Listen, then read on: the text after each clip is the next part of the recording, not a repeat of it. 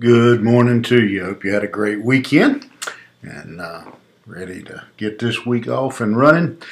Go ahead and get your Bible and turn with me to the 60th Psalm. We'll be picking up there in verse 5. And let me do a little better job here this one. Let me back up and explain the setting of this psalm a little bit clearer than I think I did Saturday. What's going on here? The setting of this psalm is that David has and the Israelites they are battling, they are fighting in the northern part of the country, and they are pushing up in towards Mesopotamia. And they are involved and entangled there in that battle. And while they are fighting that battle, and they get word that the Edomites have invaded in the south, in the southern Judah. Again, wise move on the Edomites' part. Again, it was a great time to attack when they were when the armies were involved in another area. The Edomites are kind of the one of the natural enemies of Israel. They always have been. The Edomites are actually descendants of Esau, Jacob's brother. And so there's always kind of been a division there between the Israelites and the Edomites.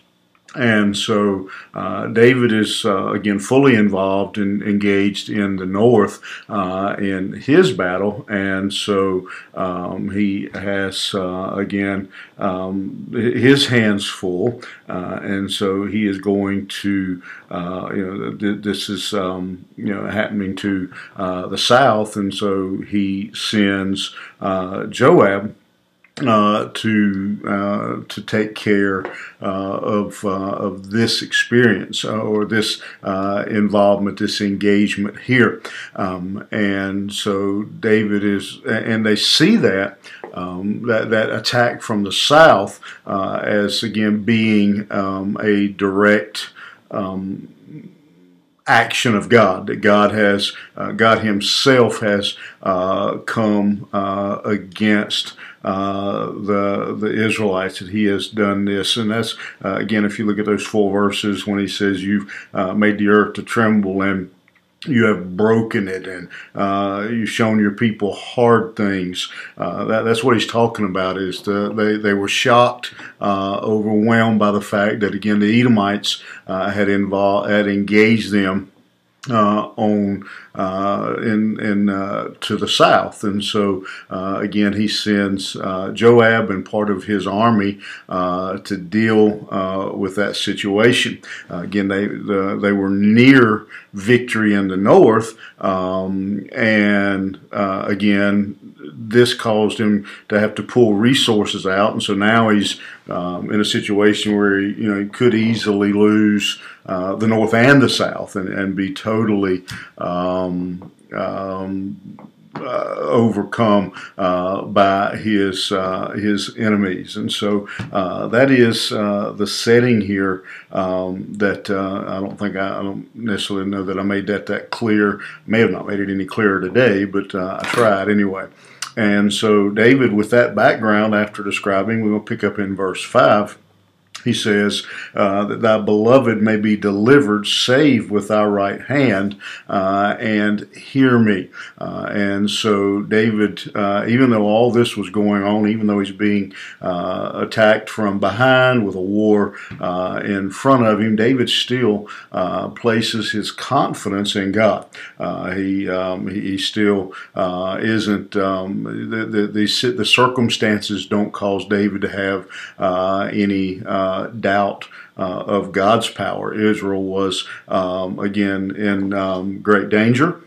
She was again being attacked on two different fronts, and I'm not a military person, but having read some history and some of those kind of things, I know that having a war with two different fronts can be is a very bad situation, and so David understands, and he knows, he believes still that God will deliver him. He believes, notice what he says, that thy beloved may be delivered. The beloved, he's talking about Israel. Even though all this was going on, he says, I still believe that God loves me. And that's a critical thing for us. Many people, many times when we're in a situation like David, when it feels like we're being attacked from the front and the back from all sides, we sometimes even doubt if God loves us. Satan is a master of that, of whispering in our ear, God really doesn't love you.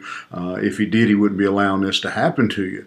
But David's confidence in God stayed steady, that they were God's beloved, that he loved Israel. And so David, again, focused, and I've said this before, he focused on what he knew about God instead of what he believed about the situation. He knew that God loved Israel. Jeremiah writes in his book that he loved Israel with an everlasting love. Even if sometimes he did punish Israel and allow Israel to be taken into captivity and other issues, David knew that God loved them. And so never allow your situation and your circumstances to cause you to doubt the love of God and doubt that he still loves you. And he says, I believe you love me and you will deliver us with your right hand. Verse 6, he says, God has spoken in his holiness. I will rejoice. I will divide Shechem and mete out the valley of Succoth. Gilead is mine and Manasseh is mine. Ephraim also is the strength of mine head. Judah is my lawgiver. And so he remembers, and again, I think this, again, remember this would have been a song, and again, it was a Miktam psalm that was written to instruct and to teach others, and was to be remembered. It's in the superscription itself. It says it is a Miktam of David to teach. And so David writes these words, I think, particularly for the people to hear and remind them that God had promised Abraham, that God loved Israel, and he had promised to take care of them. And that God wouldn't do anything. Again, God has spoken in his holiness. It's not, again, anything God does is right and righteous. And so David says, I'm going to rejoice in that. I know God wouldn't just, out of, in a sinful way, in a wrong way, bring anything on to the nation of Israel, because he loves us and because he is holy. And so he lists these, he says all these places, and he lists these other countries and these other places, and he says that that God, all these areas belong to the Lord, that God is still in control, and Judah in particular, he says, is my lawgiver. In other words, he's saying that is the authority. I am in control of the nation. And so again, the second thing we should remember in these times, not only the love of God, but then the holiness of God. That God is always right and righteous in his actions, in his decisions. And he says, Moab is my washpot.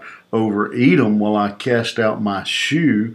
Philistia, triumph thou because of me. So God promises that what he's saying here, in a quick way of saying it, is that I'm going to be victorious over these enemies, the Moabites, the Edomites, the Philistines. He says all of them. He says, and go back and he says, Ephraim is the strength of my head. Judah is my lawgiver, and so he's promising good to these. But Moab, he says, is a washpot. It's almost common. It is funny to me anyway. He says Moab's a bowl, a wash bowl that I wash my feet in. That's what he thinks of the Moabites, of Edom. He said he would cast out his shoe, and that doesn't make a lot of sense to us really. But again, it was a tradition of that time that when a man would enter into a person's house, if you come as a guest, they would take your shoes, and a servant in the house would clean your shoes for you, would polish your shoes, and that would be the lowest the lowest job, pretty much in the house. And so he says, I'm going to let them polish my shoes. One of them's going to wash my feet. One of them's going to polish my shoes. And Philistia, he says, they're going to defeat you. And so he says, even though you're in, even though you're in deep right now, he says, I'm going to take care of my people, and so. This morning, our lesson for us, I think, is very simple. It's not that we won't have trouble. And I get bothered by that. I hear a lot of the health and wealth and TV preachers, basically, promising people, a life free of trouble if they'll just, send them some money or whatever. It's not what the Bible teaches. We'll have trouble. David had trouble. David was a man after God's heart, and still had trouble. But he remembered the love of God. He remembered the holiness of God. And then he recalls here the promises of God, that God says, I will take care of my people. And we may be like Israel. We may have some difficulty. We may be attacked on more than one front. We may be times that it appears that we're going under. And again, we may even lose a battle or two. But God has promised us, again, in His love, in His holiness, that He will take care of us. And so we trust Him and put our confidence in Him. And so this morning, as we start, good again, even though I like to start with a fresh psalm on Monday, this works out good. It's a good way to start your week, to remind you that whatever you face this week, whatever attacks may come, whatever burdens, adversity you may face, never forget that you are loved of God, that He is holy and righteous, and He does no wrong, and that He has promised us ultimate victory. And I hope that'll help you to be able to get through and to face those adversaries, face the Edomites that come your way, by remembering those things. All right, you have a good day, and we'll see you back here tomorrow morning.